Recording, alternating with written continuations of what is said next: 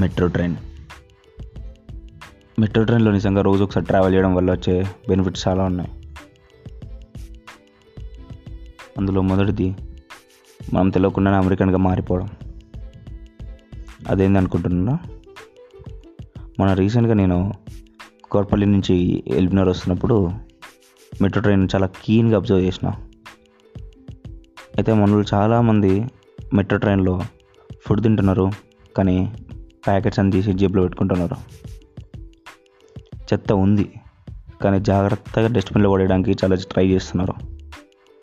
ఎవ్వరూ metro train ఇట్లా ముట్టుకోవట్లేదు, గీతలు పెట్టట్లేదు, రాయట్లేదు, స్టిక్కర్లు అంటించట్లేదు. మేబీ నాకు తెలిసి జైలు వేస్తారేమో అని చెప్పేసి అట్లా అనుకుంటారేమో జనాలు అని చెప్పేసి అనుకున్నాం. కానీ కాదు, జనాలు ఒకసారి దాని మీదకి ఎక్కగానే అమెరికన్స్ అయిపోతున్నారు. ఆ చుట్టుపక్కల ఉన్న యాంబియన్స్ వల్ల, ఆ కామ్నెస్ వల్ల, చాలా పీస్ఫుల్గా ఉండడం వల్ల వాళ్ళు ఏదైనా తప్పుడు పని చేద్దామంటే ఫస్ట్ 1-2 సార్లు ఆలోచిస్తున్నారు.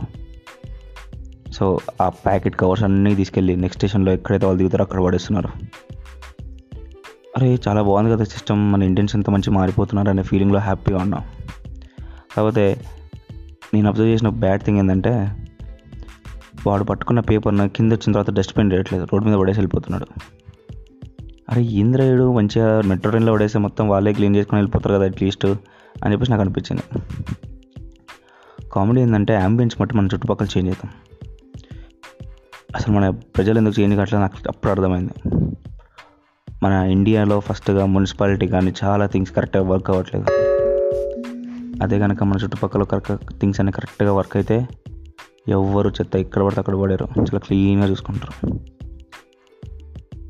సో దీన్ని బట్టి మనకు అర్థం చేసుకోవాల్సింది ఏంటంటే, నాయకులు అర్జెంటుగా మెట్రో ట్రైన్ లాంటి హైదరాబాద్ని మెట్రో ట్రైన్ లాంటి ఇండియాని తయారు చేస్తే చాలా క్లీన్గా చూసుకోవడానికి ప్రజలు చాలా రెడీగా ఉన్నారు.